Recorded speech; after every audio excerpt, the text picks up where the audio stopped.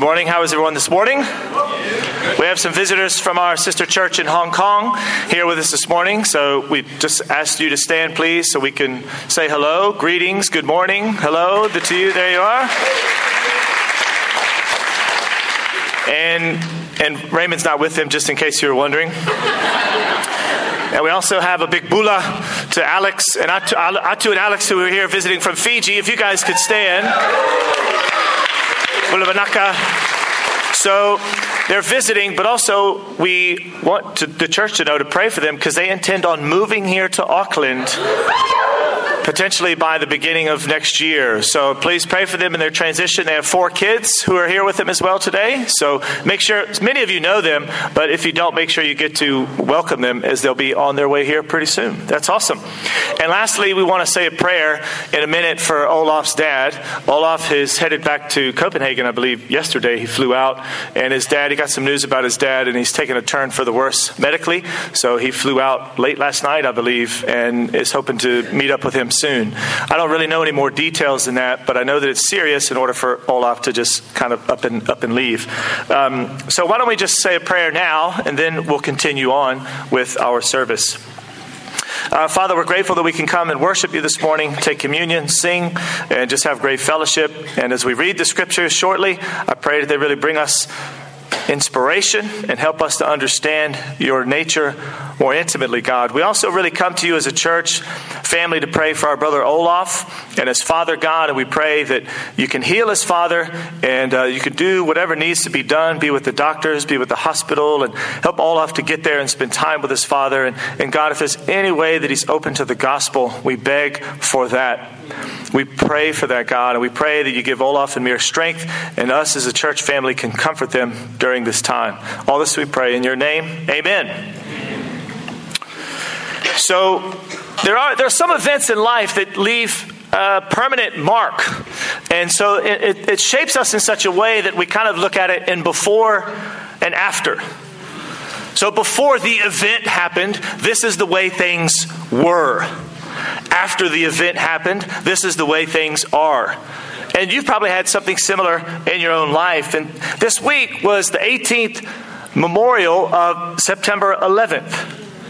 And on that day, especially as an American, I can remember exactly what I was doing, where I was, and who I was with on that day. Those details are still finally imprinted in my brain. And there were 3 initial responders here in Auckland this week. And they gave a memorial. They climbed the Sky Tower with the firefighters here to kind of say, we want to remember this day. And so 3 of those guys that were there on the scene 18 years ago were visiting, and they were doing a memorial service here in the Sky Tower. And so before 9/11, if you've traveled internationally, it was a pain, but it wasn't like it is now. So before 9/11, anytime you travel, it can be kind of laborious, but it wasn't like it is now. But after 9/11 happened, travel, man, they cracked down. Security was intense, and racial profiling became common. If you had a beard, they would pull you out of the line and scrutinize you. Right? And so there is this idea, before 9/11, travel this way. After 9/11, it was a certain way. And the reason that's helpful to think about is this morning we're reading Genesis 2. And Genesis 1 and 2 are before. By the time we get 3 chapters into the Bible, everything else is after. What happens in Genesis chapter 3 is an event that changes the course of history. And so before that, everything was right. If we want to know the meaning, the purpose of life, we looked at Genesis 1 and 2. And once we get to Genesis 3, it kind of shifts gears and it takes a turn for the worse. But it's so important for us as disciples and for us to really be equipped to reach a lost world, to know what the before picture looked like. Because if there's no picture like that, then there's no hope. Because everybody agrees there's something wrong with the world. Everybody has that. There's something wrong and it's spiraling out of control, and let's go find another planet to live on, or whatever the solution they think is. But everybody agrees there's something wrong. Unless we say, hey, there is a before picture. before this event happened, this is the way things were supposed to be. Unless we can help people understand that, there is no hope. And what we read this morning will provide hope and help us understand what it looked like before. Turn your Bibles to Genesis chapter 2. We'll read that chapter and look at a few things that help us understand the before picture this morning. You have a Bible in Genesis chapter 2. It's the very first book of the Bible, so it's pretty easy for you this morning. Even if you're not familiar with the Bible, it's probably several pages in. And so that's an easy way to start it. Genesis chapter 2, starting at verse 1. You guys all there? We ready to hear the word of God?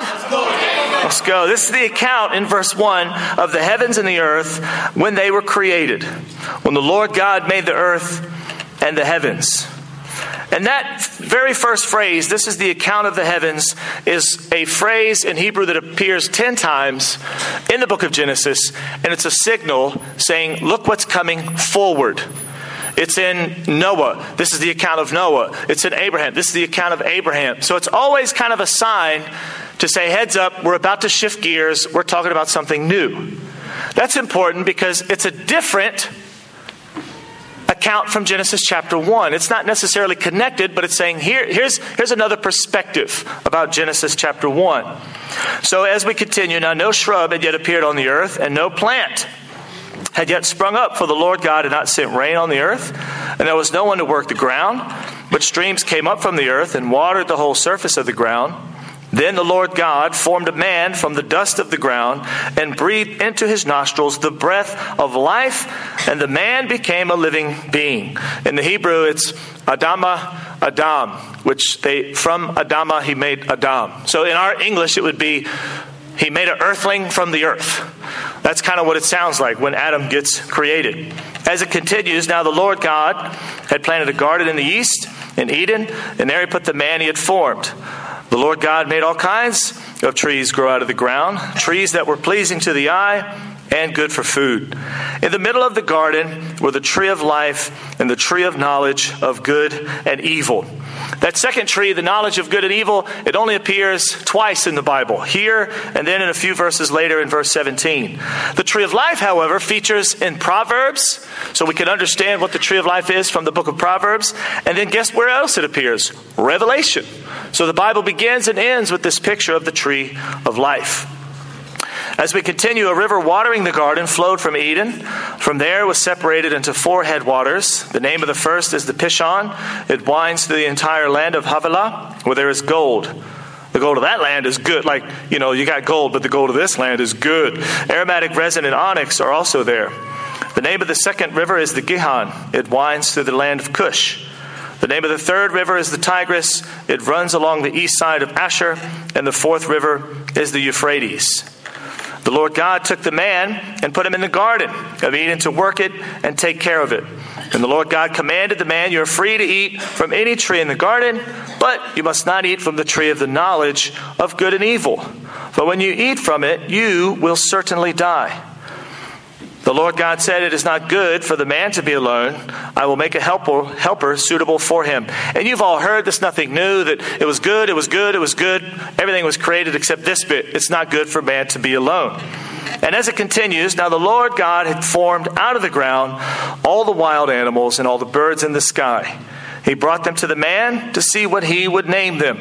And whatever the man called each living creature, that was its name. So the man gave names to all the livestock, the birds in the sky, and all the wild animals. Now, did he name every single animal? I don't know, because man is still naming animals today. But more important, it's probably the authority to name animals, as we still do today. And as it continues, but for Adam, no suitable helper was found. So the Lord God caused the man to fall into a deep sleep. And while he was sleeping, he took one of the man's ribs and then closed up that place with flesh. Then the Lord God made a woman from the rib he had taken out of the man, and he brought her to the man. And this is the first time Adam speaks in this text. It's all narrative in God. And some even say, someone once told me that the reason that God created man first was so he could have a chance to speak. That's just what I heard, but I don't know if that's true or not. But this is the first time we find Adam speaking. That's just what I heard. Somebody said, preach it. That's wrong. I think it was a single brother. Anyhow, back to the Bible. The man said, "This is now bone of my bones and flesh of my flesh. She shall be called woman, for she was taken out of man. That is why a man leaves his father and mother and is united to his wife, and they become one flesh. Adam and his wife were both naked, and they felt no shame." Now, as we said earlier, this is the before picture, chapters 1 and 2. And there's a tremendous amount we could study out, but we're just going to look at a few things this morning. And so in chapter 1 and chapter 2, humanity and everything is good. This is what it was before. In the same way, when you traveled after 9/11, it's different. Before that, it was different. And so the world and humanity was different. Chapter 3 switches gears. And then from there, kind of till the rest of the Bible, it's after the fall. In chapter 1, God's like this cosmic creator. Everything on a grand scale he's creating. And then in chapter 2, he's a bit more intimate as a potter, shaping clay and bringing Adam from the earth and involved with Adam. And there's a lot of things we could study out, but we're going to talk about 3. We're going to talk about work, marriage, and church. Let's talk about work first. That's Adam. That's an actual picture of Adam right there. He was diesel. I mean, when you're created, straight from the ground, this is what you look like. I think it's Metu with long hair. One author I read said the Bible is a book by workers, about workers, for workers. And that's how he summarized the Bible. And so in this before picture in chapter 2, work is good. That's very important because work is not a result of the fall. I mean, the toil and the sweat and the thorns and thistles, that's all result of the fall. But work itself is in the garden in chapter 2. And verses 5 and 6 describe the state prior to the things of man. There's no shrub had appeared on the earth. No plant had yet sprung up. There was no rain and no one to work the ground. If you've read Genesis 1, you might find that a little bit interesting. Because in chapter 1 and 11, it said God produced vegetation. And then here it says there's no shrub and no plant. So if you do all the research, and I've done a bit for you, but you can go back and double check it. But what seems to be happening in chapter 1, that's plant that's seed bearing, it produces on its own. It's kind of like the wild place where the animals graze. These seeds and these plants, they just kind of, without any assistance from humans, they can grow on their own. All right, now what we have here in Genesis chapter 2, there's not rain, water comes up, but there's no one to work it. So God has made this one place that works on its own, but in the garden, he needs man to help work it. And to be creative with it, to look and say, what can we create and what can we produce? So there's these two landscapes, one that does by itself and another one God needs a worker. And so in essence, God says, go ahead, be creative. Figure out how things work. This is really cool to know that before man fell, work was a part of the picture. And it wasn't like he was just sitting back in a hammock enjoying paradise. That's part of it, not the hammock part. But there's this element of there was still work in the garden. And think about it. Jesus spent the majority of his life doing what? Working as a flat-out carpenter. And so it's important for us to understand, and not because I think that after the fall, our view of work drastically shifts.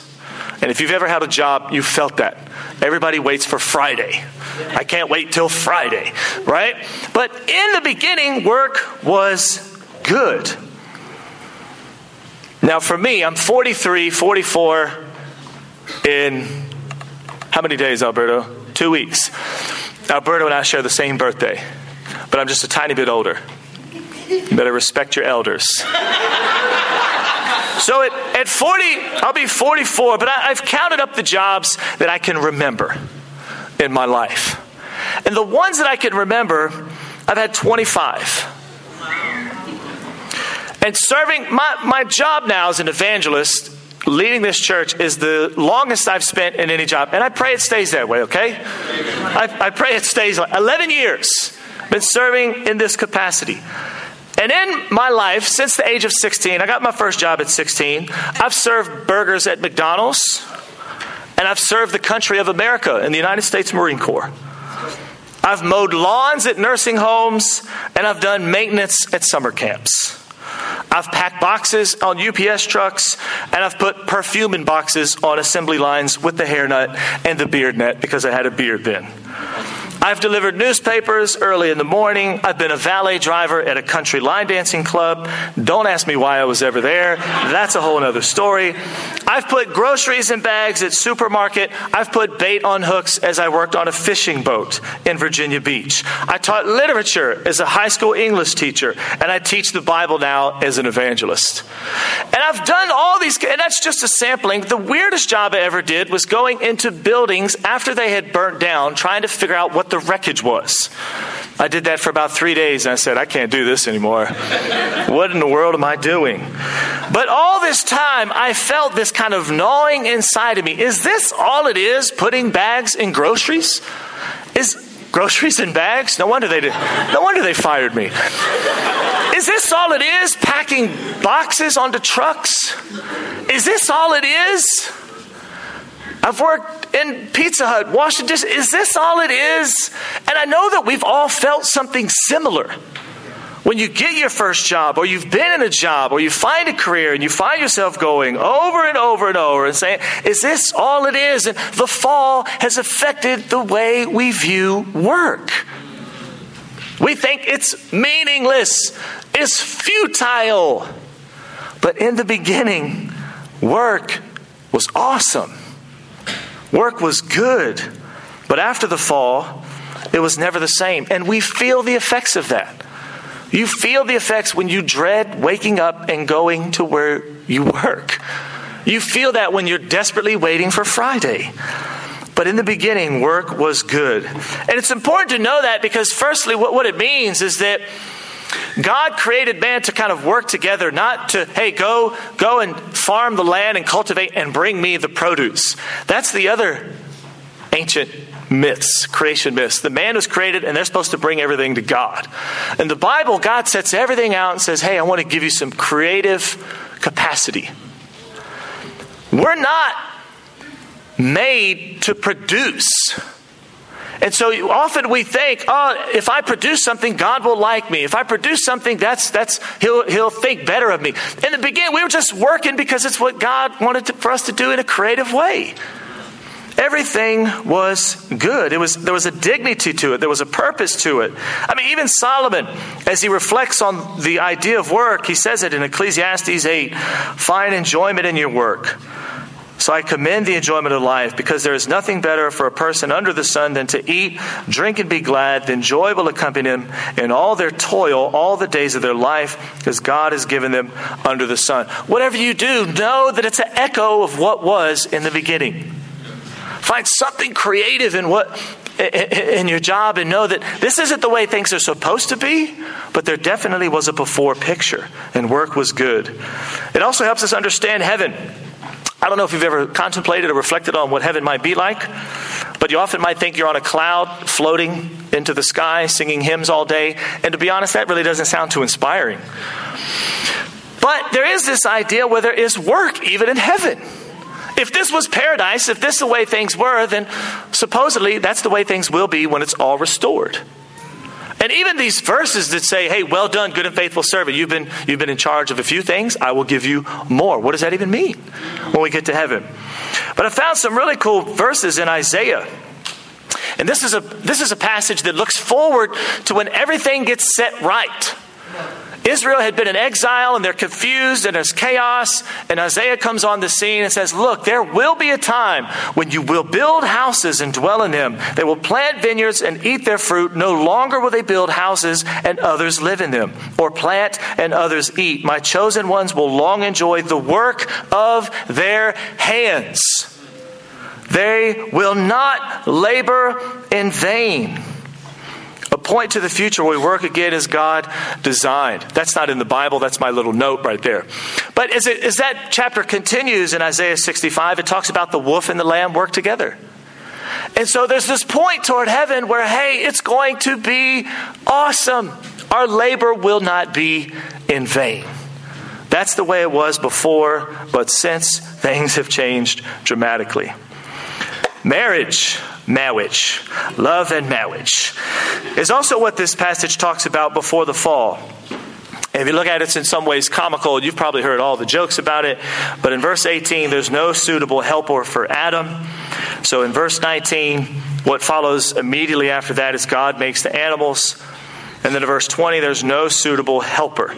And he's naming all these animals. It's kind of like this. I read it, I think this is like a weird dating game.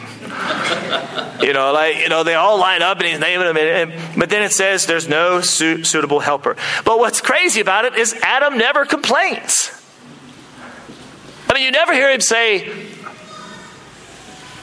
thanks for all the animals, but is there anything else? It's God that says it's not good. So even in the creation account, God is looking toward man and saying, I'll take care of your needs. Adam falls into this sleep as the passage continues, and woman gets pulled from his rib. That's how it's translated, but it's more Hebrew, from his side. Gets taken out of his side, and then when he wakes up, the first time he speaks. And his response is helpful because he says, she was taken out of man. When he looks at woman, this now bone of my bones, flesh of my flesh.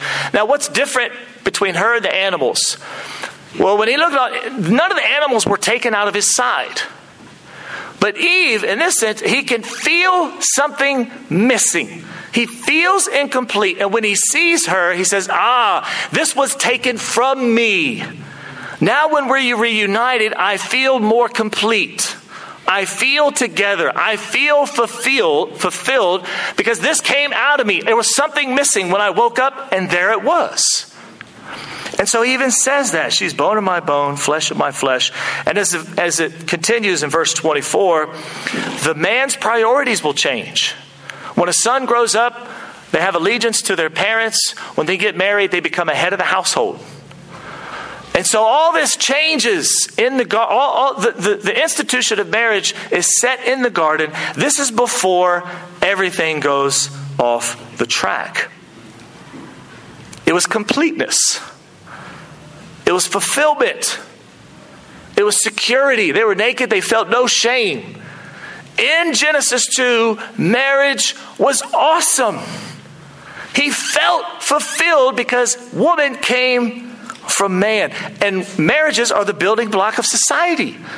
And so in Genesis 2, here's what we see. But after the fall, we see it go dreadfully wrong. I mean, I don't know if you've watched this show. I've never watched it, but I've researched about this. They have it all over the world in different countries. In Australia, in New Zealand, in the Danish lands, in the U.S., married at first sight. And supposedly they have these psychologists who are relationship experts. And they're the ones that pair these people up. They get married. They spend one night in a hotel room. They go on a honeymoon. And when they come back from the honeymoon, they spend 8 weeks living as a couple together. And then they decide, shall we stay married or shall we divorce? That's flat out crazy. That's absurd. In its first 8 seasons, 25 couples were chosen for the experiment. And from those 25, 17 chose to stay married during that first 6 to 8 week period. But as of this year, only 6 couples are still married. So if you do the math, that's 24% success rate. Hey, when you just meet somebody and try to marry, you may think, those are pretty good odds. Those aren't flat good odds, okay? When you just randomly pick somebody and put them together, it doesn't really work because that's not what it was supposed to look like. The Bachelor is another one of these shows. After 18 seasons of The Bachelor, 2 marriages resulted. I mean, the whole idea is, hey, let's put these people up and you choose somebody and you propose and you get married. 18 seasons, 2 marriages. Not very successful. Same with The Bachelorette. In New Zealand, every year, 20,000 people get married. And guess how many get divorced? 10,000. That's astonishing. Now you might think, that means half of all marriages end in divorce. That's not what that means. It's not the same 10,000. All right, this is previous people, but every year, statistically, 20,000 get married, 10,000 get divorced. after Genesis 3, it all goes dreadfully wrong. In Genesis 2, it's, man, this is awesome. I feel complete. Afterwards, it's like, who can I marry at first sight? And maybe we'll stay together, and maybe we won't. That's crazy. That's crazy. And I think this is helpful for us because this has a lot of application to our modern day, all right? Marriage in Genesis 2, first of all, was man and woman. Why? Because woman actually came from man. And when they were brought together, that was the complete. Man did not come from man, nor did woman come from woman. And I think it's helpful for us to really hold to the biblical concept of what it means to be married. The trajectory drastically changed after this, and it does not mean we judge people or look down on people or condemn people that are in a same-sex marriage. But it does mean we love them as our neighbor. That's what Jesus says. They're our neighbor. We're supposed to love them, and when given the opportunity, we can present them the before picture. Hey, this is what everything was supposed to look like in the beginning. What do you think about that? And love them along the way, but all of life. And not just saying, look what marriage looked like before everything went up, but look what life in itself was like. It's an opportunity to present the gospel in a more fuller picture. But our culture has lost the plot in this. And New Zealand especially is very liberal. And again, it's not to go out and hate, but it's to say, hey, here's what life originally, here's a better story. Here's a better story of what life looked like. And we can't let our culture dilute the message of the Bible. And it also has a lot to do with sex. Oh, hey, let me just be frank. Much better to learn about sex in church than from your flat-out mates who know squat about it. Adam and Eve had this intimacy that none of us have experienced. Everything was innocent in the garden. And they were given the call to be fruitful and multiply in Genesis 1. There's intimacy going on before the fall. They're naked and unashamed. And in His design, God said, I'm going to bring together these two people, and it's going to be complete. They're going to be fulfilled, and they're going to be secure. But after the fall, it seems like teenagers think they're experts on sex. I mean, I remember growing up, and you know, if any man that spent time in a locker room or played any sport, you know, these guys, you know, try to brag and boast about their exploits, but they have no clue what it means to be committed or connected to anyone. And even as a pagan, I just thought, what are these guys talking about? They play video games more than they talk to a real person. What do they know? What do they know? And I really want us to understand that, you know, there's no honor in any of that, especially for the young people, because I think it's such an important topic, especially when you hit like middle school to high school, all these raging hormones, and everybody's talking about it, and everybody's trying to give, you know, everybody has this idea of what, they don't know squat. Those teenagers don't know what they're talking about when it comes to sex. God does. Much better to learn it from God than your mates. And I want to challenge our youth to see the shallow view that the youth have on sex. There's no commitment. There's no connection. It's only guilt and shame. Yeah. And if they're honest, that's what they'll say. And I want to call our youth to understand, hey, this is what it looked like in the beginning. Before everything went crazy, it was awesome. And sex designed by God in a marriage is awesome. Yeah. When you try it your way, you're going to end up feeling guilty. You're going to wind up feeling ashamed, disconnected, paranoid, and unfulfilled. That's the way it works. And so I really want to call our youth to look and say, look at what it really was meant to look like in the beginning, and strive and aim for that. Lastly, church. I say, well, church isn't in this passage, is it? You know, was there church in the beginning? Adam and Eve went to church, and He did the communion, the welcome, and the close, and sang all the songs. But where is it in this passage? I don't really see it. Maybe you don't either, but it is in there. And so one way to have a deeper Bible study is to look at certain passages and figure out where they're referenced elsewhere in the Bible. And how that author says, hey, let me cite this verse, and let me interpret that verse, and let me shed some light on its meaning. In our case, Genesis chapter 2, verse 24. That's where it says man and woman are together and they become one flesh, right? So where does that passage show up in the rest of the Bible? Well, it shows up in several places.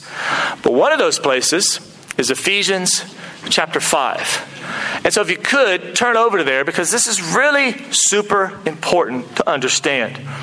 In Ephesians chapter 5, verse 31. So what is Ephesians 5 talking about? 5 and 6, chapters 5 and 6 of Ephesians are how as Christians we should have relationships in a godly way. If you're this way, here's how you need to act. And so in all that context, there is specific instruction to husband and wife. And in chapter 5, that's where it is very specific. Husbands, love your wives. Wives, respect your husbands. And so all of that is included. But he cites Genesis chapter 2, verse 24. In Ephesians 5, verse 31. For this reason, this is straight out of Genesis 2. But Paul is using this. He's looking to the Old Testament, and then he's going to expound on it. For this reason, a man will leave his father and mother and be united to his wife, and the two will become one flesh. In Genesis, Adam and Eve come together, two different separate units, but taken from one another. They come together in marriage and become one. And they're united as one flesh. When one succeeds, they both succeed. When one fails, they both fail. They're one. Immediately after that, verse 32, this is a profound mystery. But I'm talking about Christ and the church. And as I contemplate, it's also a mystery why he suddenly left the idea of marriage in the first place. Like, this is a profound mystery, but I'm talking about Christ and the church. And so he's using this passage in Genesis and saying, look, in the beginning there was a unity. But it's the same thing with Christ and the church. They are one. It's a profound mystery. And it's not like a mystery like who did it. Let me get out my magnifying glass. All right. When Paul uses that word in Ephesians, every time he uses it, it's a mystery that's revealed in Christ. Jew and Gentile, how do they come together? I don't know. Oh, they come together in Jesus. Everything under the sun gets reconciled. How does that happen? I don't know. Under Jesus. Christ and the church, how does it come together? Oh, through Jesus. So Paul is saying this is a profound mystery, and it's unfathomable that Christ and the church come together similar to husband and wife in one flesh. There's such a deep, intimate unity between Christ and the church. Just as man and woman were brought together, Christ and the church form one as well. So why is that important? Well, let's say Chris has issues with me, but not with Megan. He's not on good terms with the Blileys. Does that make sense? If he's at issues with me, but not Megan, he may be okay with me. But because he's not good with both of us, he's not good with the Blileys. If he has issues with Megan, which you better not, bro, but not me, he's still not good with the Blileys. Because we're one. And so when you're against one, you're against both of them. And so this is such an important concept. Because church is similar. It's you're being united to Christ. All right? And here's where this application springs to life. I have heard personally countless times from Christian and non-Christian alike, you can be a Christian but not be a part of church. And they believe that. That is theologically unsound and not true. Not true. Why? Christ and the church are united like husband and wife. So if you say I'm good with Jesus, but I'm not good with church, that's not true. It cannot work. It doesn't, and our culture supports that view. Oh, I do Jesus, but I don't do church because I don't believe in this or that or that. Well, then you obviously haven't read enough of the Bible to know what church actually is. There's a unity there. When you say I'm good with Jesus, that means I'm good with the church. I'm connected to the church. When people say that, it reveals that they're just ignorant about how intimately connected the church is to Jesus. It's crazy that when Paul gets confronted in Acts chapter 9 by Jesus, Saul, this is before he has his name changed. Saul, why do you persecute me? Now, if you understand that, Paul was going around persecuting the church. He was knocking on Christians' doors and dragging them off. He wasn't like going after Jesus specifically. He's not even around. But when Jesus confronts him, why do you persecute me? Because me and the church are one. And when you persecute the church, you persecute me. And then Jesus says, well, who are you? I am Jesus, whom you are persecuting. There's an intimate connection there that you can't weave your way out of. And at the most simple foundational level, church is not something we just do on Sunday morning. It's not like you rock up and put it in your diary and just come to church. Man, this is something where we're connected to Christ. There's something very special and unique about that. Just like marriage isn't something I do once a week. That's what is between me and I. We are married. If the body meets on Sunday, we're there. If we meet on Wednesday, we're there. If it's on Friday, we're there. And I'm not talking about attendance. Come on, bro. Come on, Dave. I'm talking about the flat out state of your heart that says, I'm connected to the body, so I can't just do as I feel and as I see fit. I'm intimately connected to the body of Christ. So I'm not talking about attendance, although that may be a manifestation of what you believe. Yep. I am talking about, there is this connection. I think sometimes we have too shallow and an incomplete understanding of church. Yep. This thing is essential, guys. We're connected in a very serious way to Jesus. What you think about the church is also revealed by what you say to your spouse and what you say to your kids at home. And you don't realize you're talking about the body of Christ.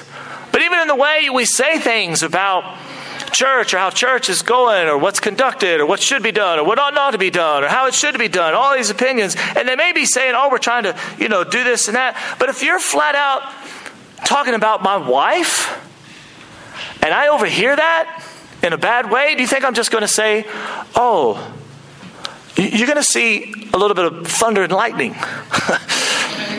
And so you think you can badmouth the church to your spouse or to your kids and God not react? When that's his bride? He's going to react. I think we have to be so careful. All of us. Me, how I speak about the church. You, what you say about all of our church and all of our ministries. Because Jesus and the church are connected. And when you talk about the church, you're talking about Jesus. And we got to understand that we need to be building up the church to our kids. Man, this is the community that where we can learn to really have true meaning and true purpose and true intimacy. It's awesome. And if you disagree, that you don't say those things in front of your kids. It damages them. We always build up the church just like we build up our wives. It also has some impact on restoration. In our 6 years here, there have been 20 people that have restored almost to our fellowship. And that's awesome. And out of those, but there have been more, at least 30, that have wanted to come back and started the whole process. And at some point, they just say, I think it's arbitrary and unnecessary. And here's what I've heard personally from people that hold that belief system. They say, Jesus and I are good, but there's still unresolved conflict in the church. And I always counter, how can you and Jesus be good when Jesus and the church are same and you have unresolved conflict with the church? Doesn't make sense. You're not good with Jesus if you're not good with the church. So you may have never wandered in your salvation, but if you've blatantly broken fellowship with the church, that means something. If Jesus and the church are connected, there's really no way around this. And I think it's helpful. That the Bible has many instances of things being restored. And people being restored to the community is simply one of those. And I think we need to understand that as well. And we can have more teaching on restoration, but it's important to understand there's a beauty, there's a mystery of the church. And when you've broken fellowship, there needs to be some kind of restoration process to welcome you back. I stand in awe of the church because, you know what? We're a flawed bunch of people. But it's wild that God still uses us to speak a message of hope to the world.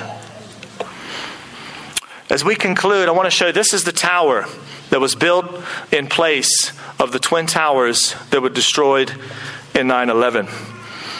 I saw the original Ground Zero in January of 2002, 17 years ago, 3 or 4 months after the tragedy. It was moving. It was rubble. There were letters from children to their parents. I wept. It was moving. And I saw that and I thought, gosh, man, this changes a lot of things. But in 2014, they built this tower and this, a few different names for it, the One World Trade Center and the Freedom Tower. And all along, the idea is that there's a symbol of hope. We're not going to let the human heart get us down. There's a symbol of hope. We can still move on and move forward even after such a tragedy. And the Bible is very similar. Genesis 1 and 2, there's this before picture that everything is awesome. And then in Genesis chapter 3, there's this an explosion. There's this a tragedy where we go off course. And we think, what in the world's going to happen? And God says, my church is the way that this message will be given to the world. And yes, it's flawed. Just like if you read through the families in Genesis, they're all highly dysfunctional. But God uses them to spread a message of hope to the world. And that's what the church is. The church is a vehicle that gives hope to the world. They can look at us and say, man, we're flawed, we're limited. But God still uses it. God still uses it. Even after things went off. God always rebuilds. The church is hope. It's a community that makes a statement to the entire cosmos. If all you know is the after picture, then all is lost. If all you know is the after picture, all is meaningful. But if you know the before picture of what things were in the beginning, all is not lost and meaningful. God restores everything and uses the church to spread this message. Let's also spread this message in New Zealand and throughout this region. Amen.